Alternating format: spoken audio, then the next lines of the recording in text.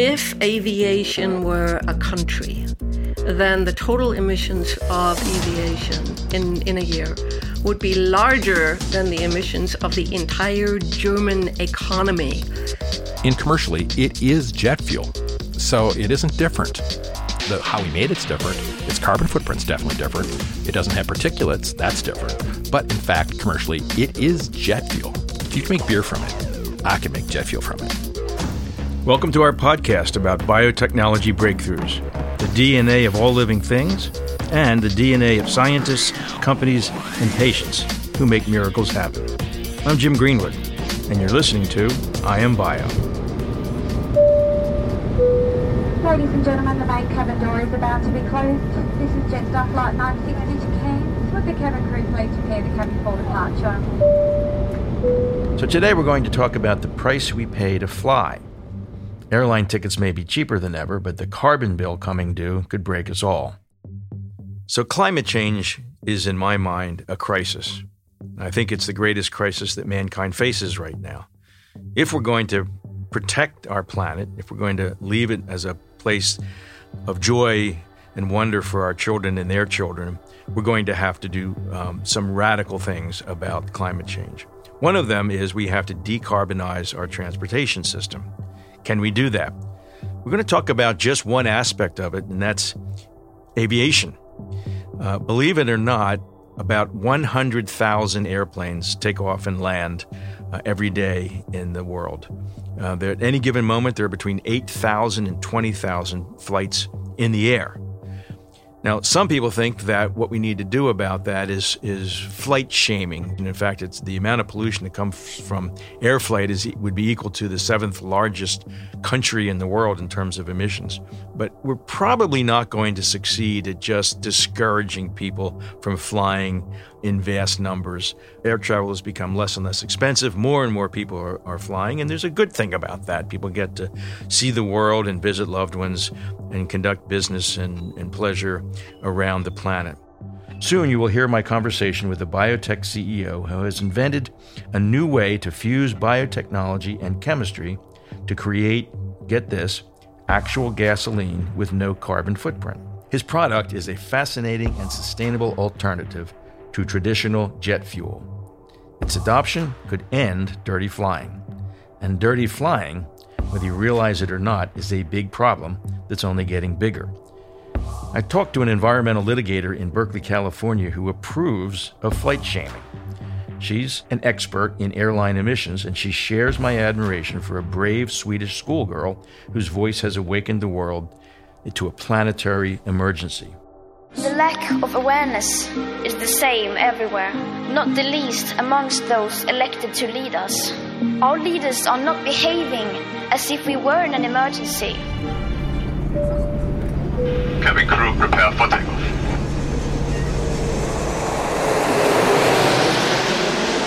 So our first guest is Vera Pardee. She's outside counsel to the Sierra Club and has represented nonprofits in climate change litigation for more than a decade. Before that, she was an executive at a biotech company for 7 years. So welcome to I Am Bio. Thank you for having me. I appreciate it. Unless one's head is buried in the sand, you have to know that climate change is causing problems like sea level rise, extreme weather events, flooding, displacement, and species extinction. The phenomenon of flight shaming has helped start a global conversation about airline travel and climate change. So, Vera, can you talk about this sociological trend and the underlying problem it seeks to solve? It's actually pretty amazing that we are at this point, and we have to thank Greta Thunberg for this. And her young voice has had quite an impact, making us aware of that issue. People perceive what she says a little bit like shaming, but I really wouldn't put it that way. I think she has this amazing ability to speak directly to this problem. She's unflinching. She just simply will not back off. And that has an impact that we haven't really seen, particularly not from a young person. Now, for air traffic and our desire to fly all the time, the impact is particularly aggravating and shocking because we do not have the technology to avoid greenhouse gases from that mode of transportation. So confronted with Greta, it's no wonder that we step back and say, hey, is that next flight really necessary? So I wouldn't call it shaming. I would call it a very reasonable and, in fact, extremely necessary response to the problem we face. While our individual behavior and changes to that are important, we are just not going to make the difference we need to make unless we have broad, well-designed, well-executed governmental policies that get at the root of the problem. So emissions from jet fuel account for more than 2% of all CO2 emissions. But that number is even higher if you look at total aviation impacts.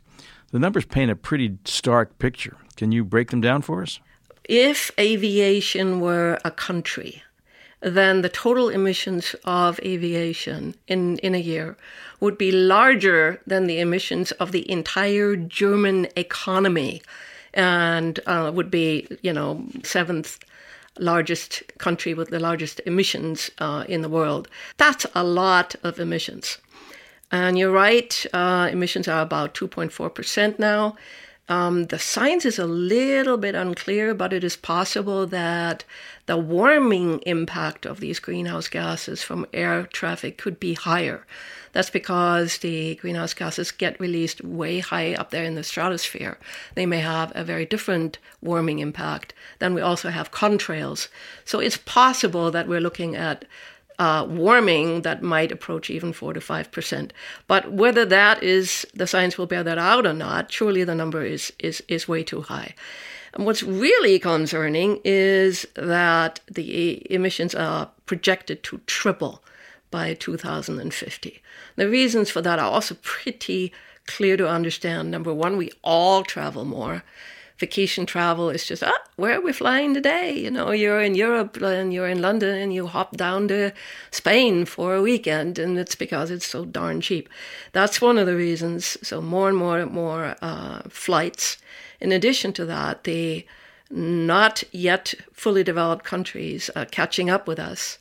And we have more air freight as well to take care of. So the startling part is that aviation is projected to be one of the, if not the most, the source that is most increasing in emissions over time. And you just don't want that. You just don't want to be part of that. Globally, if we are on this track and if we continue without any good solutions, the global percentage of greenhouse gases from air traffic could be 15% by 2050. That makes me recall my college days back in the late 60s, early 70s, studying environmental science and learning about the need to internalize environmental costs. And if you think about how inexpensive flying can be now, at the same time, in the same paragraph, you talked about the huge impacts on the environment. If the cost of flying included the cost of remediating those environmental damages, everything would change, because all of a sudden the price would go up and people would be making more thoughtful decisions about when and where and how far they need to fly. I couldn't agree more. It's exactly right. You and I might not afford it. Or we could really narrow it down to those instances where it's just unavoidable. Work is the main reason why people fly, and it's also interesting to know that the frequent flyers themselves add a whole lot of more miles than the average person. But even for work, there are so many alternatives now that people can choose. Live meetings and technology. You can't always do that, but you sure can think twice about whether that next flight is necessary. We just use fossil-based stuff every single day. Each one of us does. Don't think twice about it, but we don't litter. We don't litter. We don't just throw stuff on the ground. We've been trained that that's not okay. How about straws? Oh, okay. Do I really think it makes a difference in the environment? Not really. Not in the grand scheme, But, people are trying to do something, been trained not to use straws. It's like, how about this? How about we deal with the things that are big? Let's stop using the dang fossil fuels and hold companies accountable at the marketplace. Our guest today is Pat Gruber. He's had a long career in using renewable and sustainable materials and fuels and creating them. If we're going to do something serious about climate change, one of the things we're going to have to do is to decarbonize transportation. We can no longer afford to move ourselves using cars and trucks and buses and trains and airplanes using fossil fuels. What Pat has done is figured out how to use everything from agricultural waste to discardable feedstocks to make gasoline from plant material. And he's even tackled the delicate subject of cow flatulence. And I know you're going to want to hear all about that today. He's been quite successful. He's built a contract with Delta Airlines to make 10 million gallons of jet fuel from plant material. He's using non-fossil fuel gasoline for race cars. And in fact, he's using renewable energy to power the plants that are turning these plant materials into fuel. So Pat has a vision, and I share this vision, that we will be able to, in the very near future, travel around our communities and around the country and around the world in a way that's no longer adding to the greenhouse gas problem and the climate change problem that we've been facing for decades. So he has a vision of hope. Let's hear all about it. All electronic equipment must now be switched off. Mobile phones with flight mode capability must be switched to flight mode now before turning off. We're very fortunate to have with us as my guest today, Pat Gruber. He's the CEO of a company called Gevo, based in the state of Colorado. His company is all about making biofuels, particularly for the airline industry. So welcome. Thanks for being with us today. It's my pleasure to be here. Thank you for having me. If you listen to Greta Thunberg, who I admire, if you listen to people who are advancing the New Green Deal, part of that is pretty radical in that they're saying they're flight shaming. They say we just stop flying. You know, it's not really realistic to think that people are just going to stop flying anytime soon and take alternative means of transportation to cross the continents and the oceans, right? Yeah, so I think that on the plus side, it raises awareness, makes people think twice about what do they really need to do and why. It's a freedom of movement issue. So the thing about flying and what it's done really is allowing people to be more mobile. There's a right in that, a right to movement thing. And so by saying you can't fly, who are you denying really? That's not so. There's almost it's almost I don't know what it's not a human right, but it's what I mean. It's like kind of we're trying to restrict people on how they move. Really, does that sound like freedom? It doesn't sound like freedom to me. So give me the 30-second autobiography of Pat Gruber. All right. So I grew up in an era. I'm old, I got to admit, and when I had this really cool Dodge Challenger, it was 1970 RT with a 440 Magnum. It was a cool car. Well, you know what? Do you remember back in the 70s when oil spiked in price and gasoline went from 25 cents to, $1? Yep. I had to sell my car because I couldn't afford to drive it anymore. And it kind of stuck with me and irritated the heck out of me. And so as I found out that I was good at chemistry in college, and I was starting to think about this kind of stuff. Biotechnology was new at the time, but I went to a program at the University of Minnesota that emphasized both biotechnology and organic chemistry. And so I'm one of the early people who was actually trained in both. And I didn't know it at the time, of course, because I'm just going along with something. I'm like, I can see how to replace fossil-based products with renewables if we use biotechnology plus chemistry. And, I'm one of these fortunate people who's been doing it ever since. Let's start with the problem that we're trying to address, which is really climate change. And from your perspective, how bad is it? Well, we're going to new levels of carbon dioxide in the atmosphere every single day. And what people don't realize, and we try to work with them, is that every time we burn a fossil-based carbon fuel, gasoline, diesel fuel, and jet fuel, that puts carbon in the atmosphere that wouldn't otherwise be there but for our activity. So anyone who says that it isn't increasing is simply denying the actual fact of you burn a fuel, it makes carbon dioxide that wouldn't have been there except for that. And it's ancient carbon that's being put in the atmosphere. Now, carbon dioxide is in the atmosphere already, but it's increasing to levels, and we're going places we've never been before, and that's the scary part. I've been saying for about 25 years now to people who say, well, we're not really sure that climate change is that much caused by human behavior. I say, well, insofar as what is at stake is the inhabitability of the planet, should we not err on the side of caution and try to decarbonize our economy? It's interesting to note that electricity is the biggest single source electricity generation is the single biggest source of greenhouse gas emissions. So we got work to do to green up electricity generation and all the rest. And liquid transportation fuels, that's something we can do something about. Right. So you're focused on that, liquid transportation fuels, and particularly looking at the airlines. We can electrify our cars, but we can't exactly electrify our airplanes. It's not like we're going to make battery-powered jet airliners that hold lots of people anytime soon. That technology just simply doesn't exist. The amount of fuel that's used incrementally each year is about 3 billion gallons due to the growth that people throughout the world are finding the means to fly that they didn't have before. So it's a growth industry on a fundamental level. So 3 billion gallons a year. The airline industry has promised to hold flat its emissions from 2020 onward. So they have to offset that 3 billion gallons. How are they going to do that?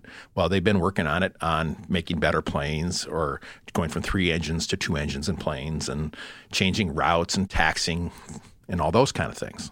That helps. But they're going to have liquid biofuels to make that happen, and that's where we come in. So let's talk about how biotechnology fits into all of this. Right now, essentially, petroleum is pumped out of the ground and is converted. Some of it's converted to jet fuel, and it burns dirty, and it has particulate matter and a lot of greenhouse gases, as we've been discussing. What's the biotech alternative that Gevos and you are looking at? Yeah. So when we look at the problem overall, and remember, we're like these. We're kind of really practical people. I want stuff to work. Well, you know what? We're not going to change jet engines. We're not going to redesign airliners. If I want this to be done in anyone's lifetime, it has to be something that just can drop in. So we know what the outcome looks like. It's kerosene. It's a 12-carbon molecule. It's a hydrocarbon. I know its characteristics. So we asked ourselves, how can we design a system that uses renewable resource-based carbon and manufacture that product? Well, we had a simple idea. We could take carbohydrates and do a fermentation to make not ethanol. Ethanol has 2 carbons, but instead do a fermentation that produces an alcohol called isobutanol. Isobutanol has 4 carbons. 4. I take that isobutanol, it's 4 carbons, and I connect 3 of them together with chemical techniques that are well known in the industry. Then it's 12 carbons long. Jet fuel is 12 carbons long. So we're synthetically producing, building up from building blocks, jet fuel.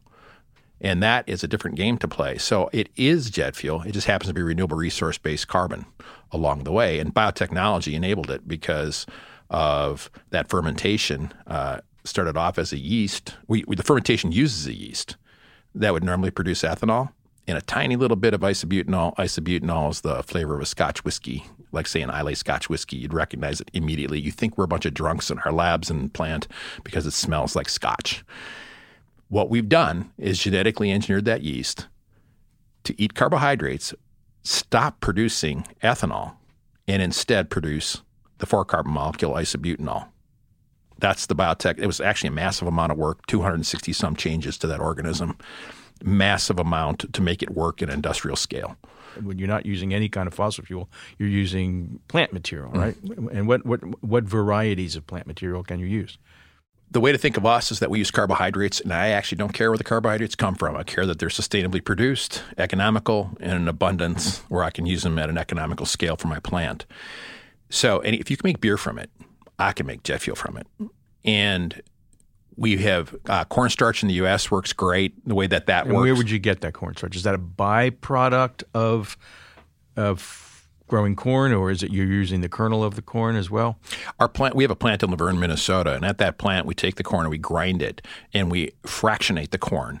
We capture the protein, so 100% of the nutritional value of the corn is captured and sold into the food chain. In fact, we would produce about 10 pounds of protein per gallon of jet fuel, which is enormous when people think about food versus fuel. How about this? We're a real live example of food plus fuel. Yeah, let's stop there for a second, because there has been this long-standing debate about so-called feed versus fuel, right? And people say, well, it's a shame to take that corn, which can be fed to people, can be turned into directly into food for people. It can be fed to livestock and pigs and chickens and so forth.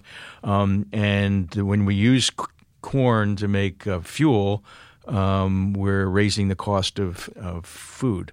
But what you just said is that you fractionate that. So it's not as if it all goes into making fuel. Some of it is then, that protein is then used for livestock, correct? Exactly so. And in that business system, actually, it's a value-added feed product too. So think about what happens to it. We're stripping out the carbohydrate. If I were to feed that simple sugar carbohydrate, it's like a starch, right? And I feed that to cows, what do they do with it in their ruminant stomachs? They just turn it into methane gas. Well, everyone's complaining about the greenhouse gas footprint from cows. Well, how about we feed them less simple sugars? We even know that we don't even do that to our children. We are not supposed to feed them simple sugars. It's not good for their gut. Well, okay. Guys like us come along and we're stripping out the protein first, stripping out the separating the carbohydrates. We're taking the carbohydrate portion on and using that to make the fuels. The protein part with all the nutritional value goes into the food chain. Okay, so corn.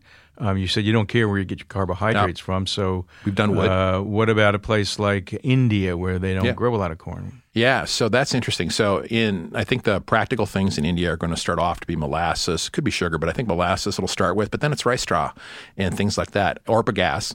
And so that's rice straw. What is rice straw? Rice straw seems obvious, but tell me. It is. It's the straw from after that's left over after you grow rice and harvest it. You got to cut the straw away, and right now India just burns it.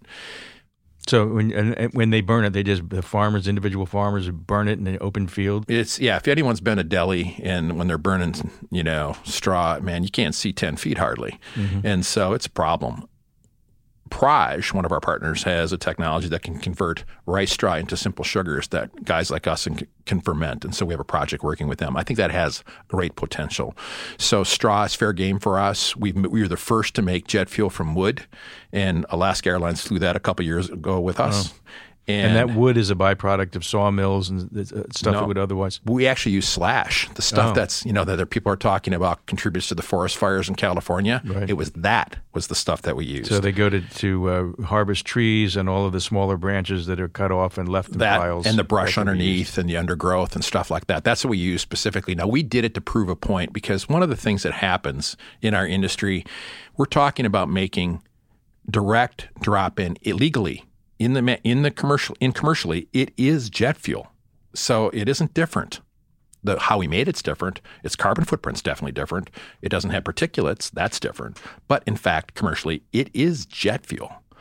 It is a complete drop-in throughout the whole business system, through the pipelines, tanks, pumps, and of course, jets themselves, all types. And we've been tested on everything.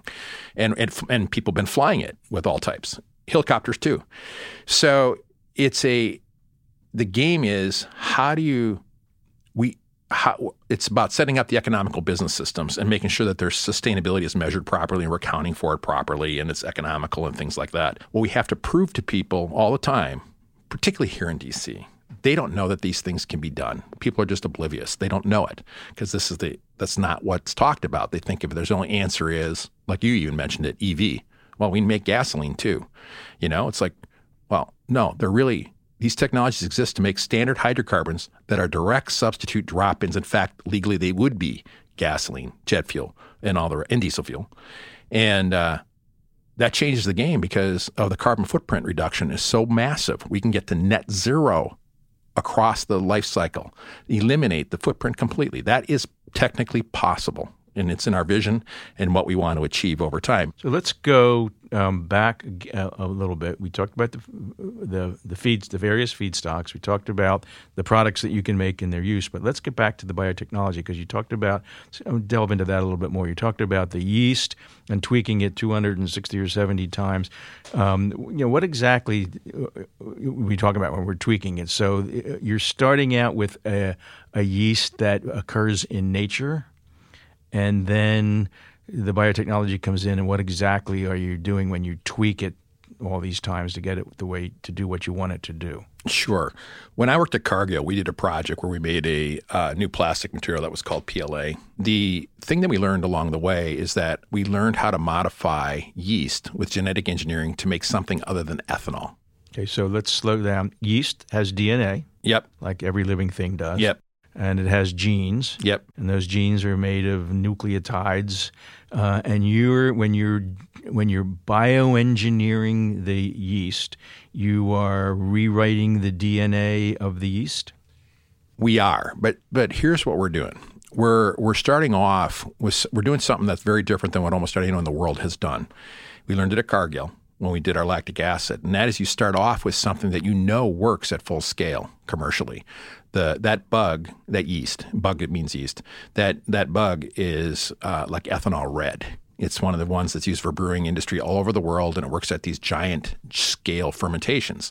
We're not doing some laboratory experiment. I need to work like in million liter, 10 million liter fermenters, that kind of scale. And what we've been doing since the dawn of the industrial age, mining coal, pumping oil, and then natural gas from beneath the surface, is we've been bringing up old fossilized plant material that's turned into these fossil fuels, and then burning it, and that releasing all of that carbon dioxide, carbon into the atmosphere combines with oxygen. What you're talking about is essentially, to the extent we can and we need to, let's leave the carbon that's beneath the surface of the ground. Let's take what's already in the environment and utilize it, and eventually reduce the amount of carbon dioxide that's in the atmosphere. Yeah, so we're trying to get people to think differently about what this business system looks like. Think about it. My raw material is actually carbon dioxide in the atmosphere going through photosynthesis into plant matter to make sugars, and I'm taking the sugars and making a jet fuel. It burns and makes CO2. That's a closed loop. If I add to it renewable energy and reduce the carbon footprint from my energy sources, I can get to negative greenhouse gas emissions. I'm going to add one more thing, though.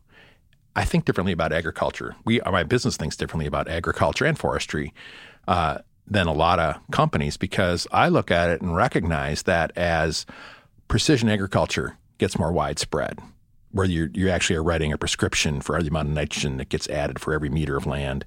Or we see conservation tillage where you have strip tilling or no-till drills and things like that. So you don't just turn up all the soil and lose the carbon. You can actually build up soil carbon. And we've been studying this for quite a few years now and see that it is possible to build up soil carbon as we grow things. And so this idea that agriculture is somehow the enemy of the environment, that's not even true. That's like an old paradigm. Let's use the agriculture to build soil carbon. And when you do that, you can actually get to negative greenhouse gas emissions. That's an interesting concept. Negative. That actually means that through that life cycle, it's causing carbon to be taken out of the atmosphere and put directly into the soil to put more into the ground and still generate the proteins we need and the raw materials to make our liquid fuels. So if we envision a time in the future, hopefully not in the too distant future before it's too late, where all liquid fuels used for transportation are made this way, would a critic say, yeah, but you're going to be digging up fossil fuels to run those plants, aren't you, to power those plants, because you need energy to make your machinery work, et cetera? Yeah, that's one of the issues. Yeah, so actually, if we were to just do a straight up, what's my footprint, right? I was just using conventional electricity and conventional natural gas. That electricity and natural gas is the source of my footprint. We'd still see a significant reduction in carbon. We're adding wind towers. And so to get off the grid, we're doing it to show people what's possible. We're setting up anaerobic digestion of manure to put biogas to my boilers to get rid of the fossil footprint for the heat of my plant. And that, combined with how things are grown in agriculture, you get to very negative numbers potentially. But it's real. We're doing it to prove a point of what's possible in these systems. You wouldn't have to do it all the way all the time, but it really is possible to do if we think differently about it. The thing that we know how to do, our products, they're high-performing synthetic fuels made from renewable resources with a net zero carbon footprint potential. They also do other things like eliminate sulfur, nitrogen, and particulates, which cause cancer. So those are all things that it does just by how we do it. So it isn't a question of can it be done? Absolutely, unequivocally. And because the traction we're getting in the marketplace, I'd say we even can do it economically, given the way the world is working and the value of these fuels along with its carbon value. So we can do it. Now, how do we get the message out that we're thinking about whole gallons of fuel, not partial gallons of fuel? When people say biofuels, they go, oh, E10, 10%. Well, you know what? Okay, good. Go for the 10%. In fact, go get 15 or 20. What? Okay, go for it. What you're talking about is mixing. The mixing. In a gallon. I fill up my car at the tank, 10, 15, 20% of that is ethanol. Is ethanol. And I'm doing the other part, the other 90% of hydrocarbon fuel. It's just gasoline, and so our products have been being used for F1 racing in Europe right now for gasoline. And when our jet fuel, it's jet fuel. Fighters like it. It has higher energy per gallon than a petrochemical-based fuel. So the fighter jets, it's good for them. So it's a different game to play about what's technically possible. Super high-performing fuels. 100% clean-burning jet fuel may be a thing. The science may be perfect. But with cheap oil at the ready at $50 or $60 a barrel, there also has to be the political will to change. And that's where Vera Pardi's crusade in the courts for the last decade comes in. She sued in federal court for an official endangerment finding under the Clean Air Act for a binding decision that, yes, the carbon emissions produced by jet fuel is harming humans. That shouldn't take long, right? The late Justice Cardozo once said, "Justice is not to be taken by storm. She is to be wooed by slow advances." It took 4 years and 2 lawsuits for the courts to admit jet fuel was harming humans. Slow advances indeed. But Pardi's victory means the EPA must now set a standard to address the harm. But it will be the Trump EPA setting the standard, and Pardi is not optimistic. The United States and the EU have taken some pretty different approaches to this problem, haven't they? Yes. So there's actually sort of 3 entities that are at play. One is the United States, which is by far, in a way, the largest emitter of aircraft-generated greenhouse gases, by far. The next one is the European Union. And then the last one is a pretty unknown agency of the United Nations called the it's called ICAO, International Civil Aviation Organization, so ICAO for short. The U.S. doesn't regulate greenhouse gas emissions from aircraft at all at present, despite the litigation that I and my colleagues have done. Now, Europe has taken a step which is helpful but also insufficient. Europe has what is called an emissions trading system, and that looks at specific industries that have been selected and their greenhouse gas emissions, and then compels them to put those emissions on the market and trade them between industries for a certain price. Now, the price is still laughably low, but again, it's better than nothing. And the EU's trading system also sets no standards. So if you're an industry, you can just keep emitting. Yes, there'll be a small price to pay, but there's no ceiling. So the EU doesn't have that either. All right, so now the last organization that I talked about, this small, unknown agency of the United Nations called ICAO. So in 2016, ICAO set the world's first greenhouse gas standards for aircraft. That was really a monumental thing from the perspective of principle. But the practical effect was neither monumental nor anything really to crow about. In fact, the standards that were set for only certain aircraft, not all of them, were 10 to 12 years behind what the airlines and the industry already plans to do. So what I'm trying to say here is, yes, there are standards, but they're really do-nothing standards. They don't even fill the role of a backstop, to prevent backsliding, because they're so far behind the reality of what the airlines can do with existing technology if they want to, and what the standards require. So I'm cheered by the fact that we have the first entity in the world to set standards, but saddened by the fact that they do nothing. Fasten seatbelt sign is on. Once the captain feels it safe for you to move out, he'll turn that sign off. These things, when you look at our competition, the competition is the oil industry and its fuels, the fossil-based stuff. It's fully depreciated assets. It's cheap oil. One way to think of it is that it's been a subsidy that's applied to the oil industry. It's in a kind of an invisible subsidy in some ways. It definitely has an impact to us and a potential impact, certainly. So how do you value that and then use that same value and apply it to renewables? Well, the low carbon fuel standard laws in California are an example of something that does work, where here it is that companies who produce and sell oil-based products, fuels, are held accountable for their carbon emissions. They have to do something to reduce them. California uses a model that they call GREET 3.0. It's a model that allows anyone to come in and say, well, if I make these improvements in my technology, I can reduce my carbon footprint. And then there's a value for each point of reduction of the carbon footprint, and it can add up to real money. Well, that helps to offset the increase of cost of making these new products. So policies like that work, but we need other ideas for new policies. The truth is, products like ours are about 2x what it costs to make or from a fossil-based product when it's $50 or $60 oil. You know what that means, though? When it's $100 oil, we don't need carbon value in so much. So we're not that far off economically on any of these things, and which is why we're starting to get traction in the marketplace. So we should have the freedom to travel.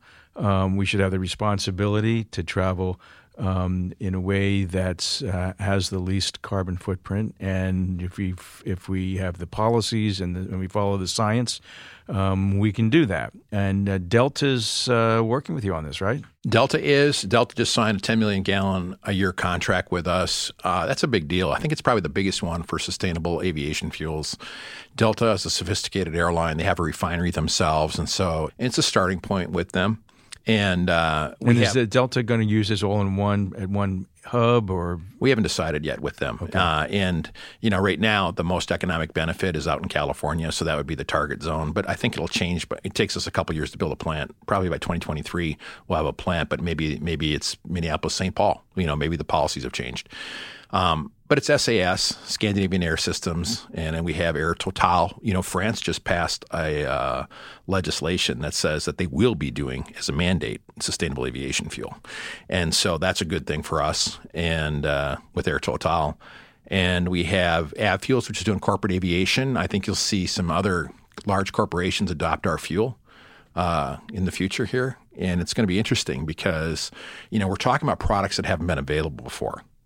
Now they're becoming available, and people are going, what? You can do that? Really? Let's try it and get on with it.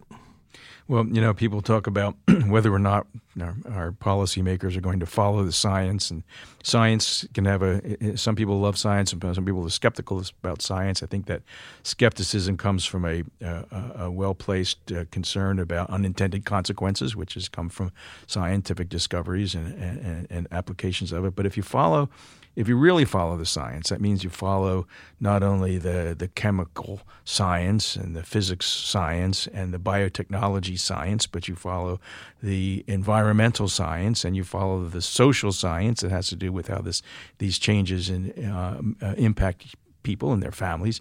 If you do all of that, I think we can get there, and I think we can have a planet that is inhabitable for our kids and their kids, and one in which we still can enjoy a high standard of living and the right to travel and everything else. So, again, thank you for everything you're doing. We wish you well, and we will watch your future. Thanks very much. I appreciate being here. I share your vision. I think that everybody in the world ought to have a better standard of living. Ladies and gentlemen, as we start our descent, please make sure your seat backs and tray tables are in their full upright position. Make sure your seatbelt is securely fastened. So the bad news is our climate is changing, and it's changing rapidly. And much of that change has been brought about by greenhouse gases that come directly from transportation. The good news is people like Pat Gruber are developing scientific solutions. People like Vera Pardee are in courts fighting to make sure that those solutions become the law of the land. Actual gasoline with no carbon footprint. Who knew that was possible? And who knew it was possible to make it from stuff like molasses, rice straw, and forest slash? It's another biotech miracle. All that's missing is the political will to put a price on carbon and create a market demand. We can see the future. It's right in front of us. Well, that's all for today. Don't forget to rate us on your podcast player, or even better, if you enjoyed what you heard, subscribe and share with your friends.